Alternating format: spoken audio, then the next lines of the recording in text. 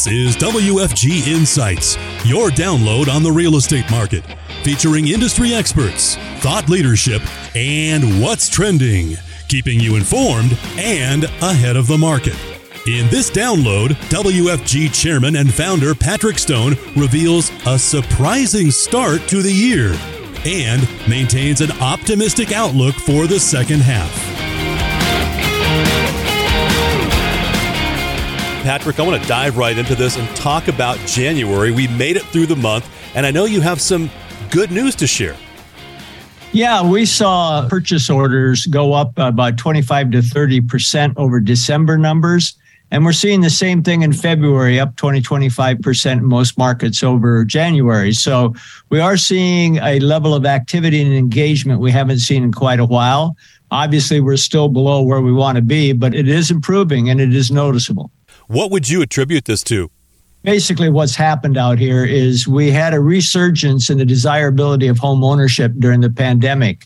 That has not abated at all. I mean, people are now focused on owning a home. This kind of reminds me of the 70s and 80s, 60s, 70s, and 80s, where owning a home was your first step towards financial security. So every young couple wanted to own a home. That dissipated over the years. It became less and less important to people, but the pandemic re-emphasized the desirability of controlling your environment and where you live and how you live. So the desirability is very high. Affordability is still a problem, but we have seen interest rates level off and tick down a little bit, although with the recent jobs report, they pop back up a little bit. Having said all that, there are programs out there that allow people to get into homes 15 years and 5-1 adjustable rate. There are programs out there that are working for people to get into homes, plus a great percentage of home purchases are still cash only. So we are seeing desirability, I think, right now emphasized. And I do think there's a lot of people that believe that rates will come down. They get in a home now, they'll be able to refinance it or adjust the mortgage payment appropriately at some near-term point in time. Yeah, and I've been saying this for 25 years now. Rates, obviously, there is an impact there, but the job market is much more important. And if people have job certainty, they feel good about their job, they feel good about their income, they will buy homes, right? They will buy cars, they will buy motorcycles or whatever. And we saw that job number about a week ago, a big pop here. I know a lot of people were surprised. Obviously, that could have an impact on rates. We'll talk about that in a sec, but it's good to see a big job number like that, isn't it? It is, although I'm going to be really honest with you. I don't put a tremendous amount of weight on almost any statistic that comes out right now. We still have a great deal of dysfunction in the way we are tracking unemployment. You'll notice the job openings far exceed the unemployment.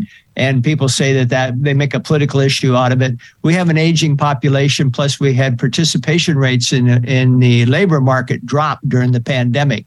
We're still not back to normal. So the job report was very good, but we're not quite back to normal yet. It is indicative that the economy is still strong.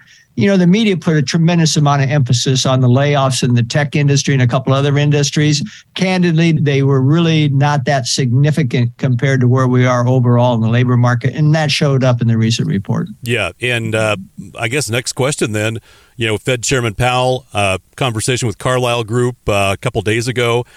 It kind of felt like, read between the lines, he was asked, do you wish you'd had that number, prior to? And he kind of said, well, we got to go with what we go with, right? So yeah. It kind of sounded like maybe they would have raised 50 basis points if they'd have known what they know now. What's the impact on that number? I know there's other data that's going to come out here, but what's the impact on that if a strong jobs market continues on the Fed and their, interest rate hikes? Well, it depends on whether or not wages and overall labor costs are going up. The rate of appreciation has been declining in wage gains.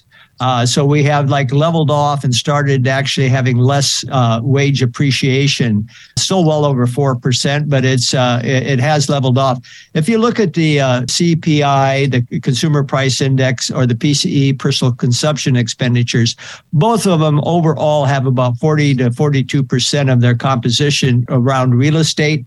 about 17% around food and beverages, and about 17% around transportation. So it does have an impact. Labor does have an impact, but it's more about whether or not wages costs are going up.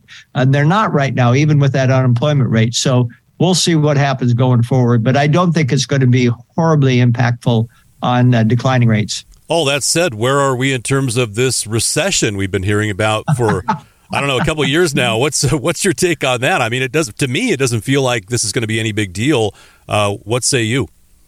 Well, I think for the U.S., it's not going to be a big deal. Whether or not we actually tip into a recession, that could happen, but it will be minor, kind of like the recession we had last year that wasn't technically a recession. We had 2 straight quarters of negative GDP growth, but the Bureau of Economic Research said it wasn't a recession because gross domestic income went up. We may replicate that experience later this year or early next year, but I'm not too worried about a recession in the U.S. There still is quite a bit of concern about a potential recession in Europe or globally. And it's really interesting. There was a survey done not too long ago. They surveyed large CEOs of large companies, CEOs of mid-sized companies, and CEOs of small companies. The CEOs of large companies were pretty negative overall on almost every topic. And that, I think, is a direct reflection of the fact that they operate internationally and they're concerned about the global economy. The CEOs of the mid-sized companies and small companies were very optimistic. And that, I think, reflects the fact that they focus on the U.S. and they are pretty positive about our economic future here in the U.S. That's good to hear. I couldn't agree more on that analysis. And, it's funny because, I don't know, it's funny or it's scary, but, we talk often about the pundits and the talking heads on television. And right now you have those folks that follow the equity markets, the stock jocks, screaming that the Federal Reserve is going to just, kamikaze this economy right into the ground, and they need to stop right now, stop raising interest rates. And yet you don't hear that from people like you, experts in the housing market. It's an interesting, kind of parallel there. What is your take on this in terms of where the Fed goes with rates? Are they going to need to keep hiking? Or are they going to need to calm it down? What's your feeling on this, Pat? Well, my bet, and I'm actually betting my money on this, is that the Fed will probably do another 25 basis points, and that'll be it. And the reason I say that is I do think that both the CPI and PCE will come down dramatically in the towards the end of the first quarter. I base that on the fact that both of those indexes, just really back up for a second, CPI, Consumer Price Index, is based on surveys of consumers and individuals. PCE, Personal Consumption Expenditures, is based on surveys of business. Fed likes PCE better than CPI. Unfortunately, the CPI comes out in the early part of the month, so it gets all the media coverage. PCE comes out later in the month and is barely mentioned. So the Fed likes the PCE, and the PCE right now is about 1% below. But both of those indexes are largely comprised on real estate related items. And owner's equivalent rent, basically figuring out what would rent be as the price of the home appreciates, is about 22% of CPI and about 12% of PCE. Owner's equivalent rent is going to come down dramatically because we saw the house price appreciation actually peak last summer and start downward, right? So historically, there's been about a 5 to 7 month delay in those indexes reflecting that phenomena. So you're going to start seeing later in the first quarter of February and March numbers, you're going to start seeing these numbers come down because owner's equivalent rent is coming down. Now, providing we don't get up any meaningful increase in wages, I do think that both indexes will come down. And I think the Fed will raise 25 bips more, and then that's it. Okay, you're on the record. We've got this on tape. So I'm in trouble now. Yeah, you're in trouble. Yeah, we'll bring this back. And, I always mention this, or I often mention it, and I do this for a reason because our audience, real estate professionals, title professionals, mortgage professionals, they watch television, they follow social media, and they see the media and what the media does to manipulate headlines. And we've talked about this before, but I bring it back up again because there is a major disconnect between the media's understanding of the housing market and the parallels, the comparisons that they typically draw between the housing market and the equity markets. Obviously, you and I both know real property, stocks, very different, right? And yet they're all lumped in there, and it's like people are all of a sudden going to, hit the eject button on their house. And, it's crazy. But I want you to talk about that because it's important to reiterate how different they are. And we see this literally every day. Yeah, I think it's important to remember that the equity market is really a reflection of future anticipation of the performance of the companies reflected in the indexes. So in other words, if you have some sort of statistical event, every investor or speculator in the equity market is trying to anticipate where it will be 6-9 months, a year from now. And a lot of people invest money with a longer time frame. Housing market is really demand supply driven. It is more of a direct economic relation between demand and supply. Very few people buy homes based on speculation. Yes, there's a large investor component, but it still is fairly small compared to the overall market. And that is the only part of the market I know of where people are actually making the decision solely on long-term speculation. And now an individual buys a home. Yes, they hope it goes up in price, but they're buying a home as a place to live, and they're really putting money into the home to buy the home. It's an offset, and the mortgage is an offset from paying rent, right? So people have a much more realistic, immediate, and supply-demand type relationship with homes than they do in the stock market. Yeah. A stock market is speculation. And if there's one thing I would encourage anybody watching to take away from this, it's what you just said, supply and demand, because you will have clients, you will have consumers who bring up everything they see in the media, and you need to just remain calm, let them say what they say, and then literally steal what Pat Stone just said, because that's what it comes down to. And speaking of inventory, we'll get to that in a sec.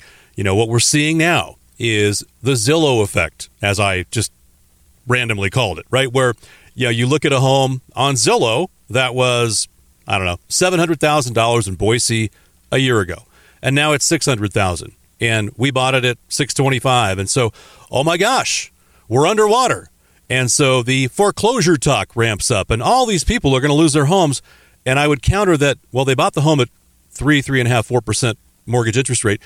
They still have a job, right? They're still working, they're still making money. So again, another media overblown hype, right?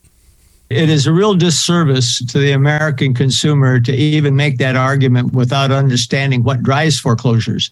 Foreclosures are as a result of someone's inability to make a payment on a home. If you look at mortgages taken out in the last 4 years, 2/3 of all mortgages taken out in the last 4 years have a FICO score over 760. These are high credit-worthy borrowers, like you said, who have jobs and who have the ability to make the payments. We're not going to have a foreclosure surge or an issue with foreclosures. It's just not going to happen. Now, we have people still in the market that were helped by forbearance. They may be teetering on a situation where they're unemployed, but they have equity in their homes. Over 50%, over all homes have over 50% equity. The ability to sell that home, refinance it, or sell it will keep people from having to go to foreclosure. But that's a small segment of the ownership. The bulk of the ownership is in very solid, high credit-worthy hands, and it's not garbage loans like we had before the financial crisis. So all in all, there's going to be no foreclosure wave. Foreclosures have picked up a little bit, but we're not going to see anything like we saw during the Great Recession. We're not going to see that. Yeah, a lot of times we kind of tangle here. We're on the same page. I agree with you. And that's kind of rare, isn't it? I like to poke the bear, hey, that's the way it goes. That's okay. I want to ask you about builders too. With the lack of inventory, I keep an eye on it, and there hasn't been a whole lot pop up in Utah County here the last few months. So I see builders putting up homes here. That doesn't seem to have slowed down a whole lot here. They seem to be in a really good position here over the next 12 to 18 months if they can crank out enough product. There's some inventory there, right? Well, yeah, here's what's going on there. And I think if people think about it a little bit, they understand.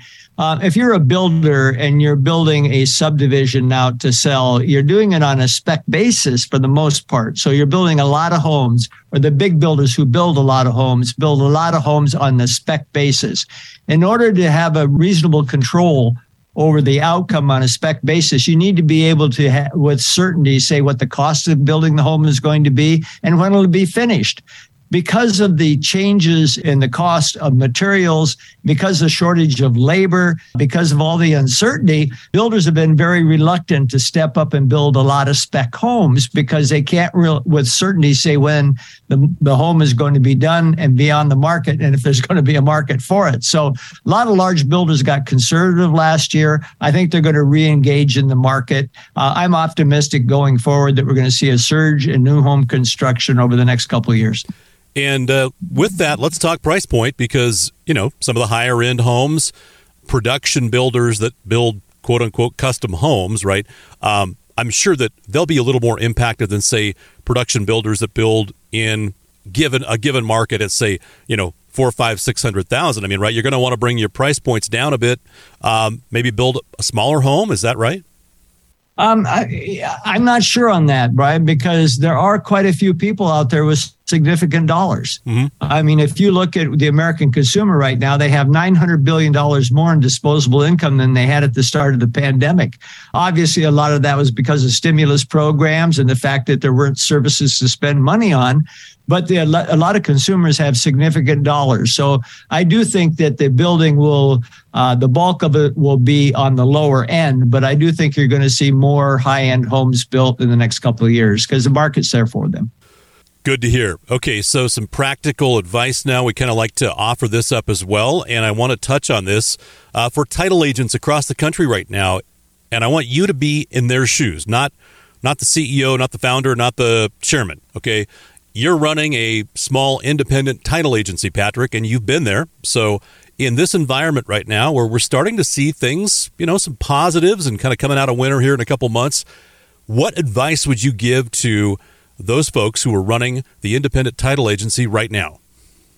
Okay, well, hey, this is really kind of curious. You must have been monitoring my earlier phone calls because I had a call earlier this morning on this subject.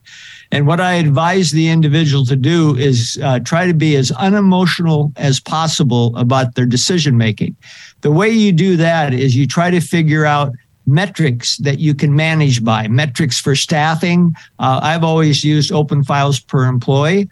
Metrics for staffing, metrics for anything you do so that you take the emotion out of it. Hey, we're all human beings. Unless you're a bitter person, you care about your employees and it's really, really hard to make decisions if you do it on an emotional basis. So you need to get metrics and processes in place the best you can to make decisions on numbers and what's going on. Now you say, well, okay, Pat, but that's kind of impersonal. What happened to being a human being? You're still a human being. You still care about people. You treat them as best you can.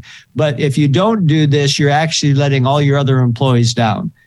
You need to make sure the company survives. You need to make sure the company is situated so that it can prosper when the market regains full strength. The way you do that is take the emotion out of management because you won't make good decisions if you're emotional or if you're doing it on a personality basis. Get metrics in place, get statistics in place, try to operate as unemotionally as you can.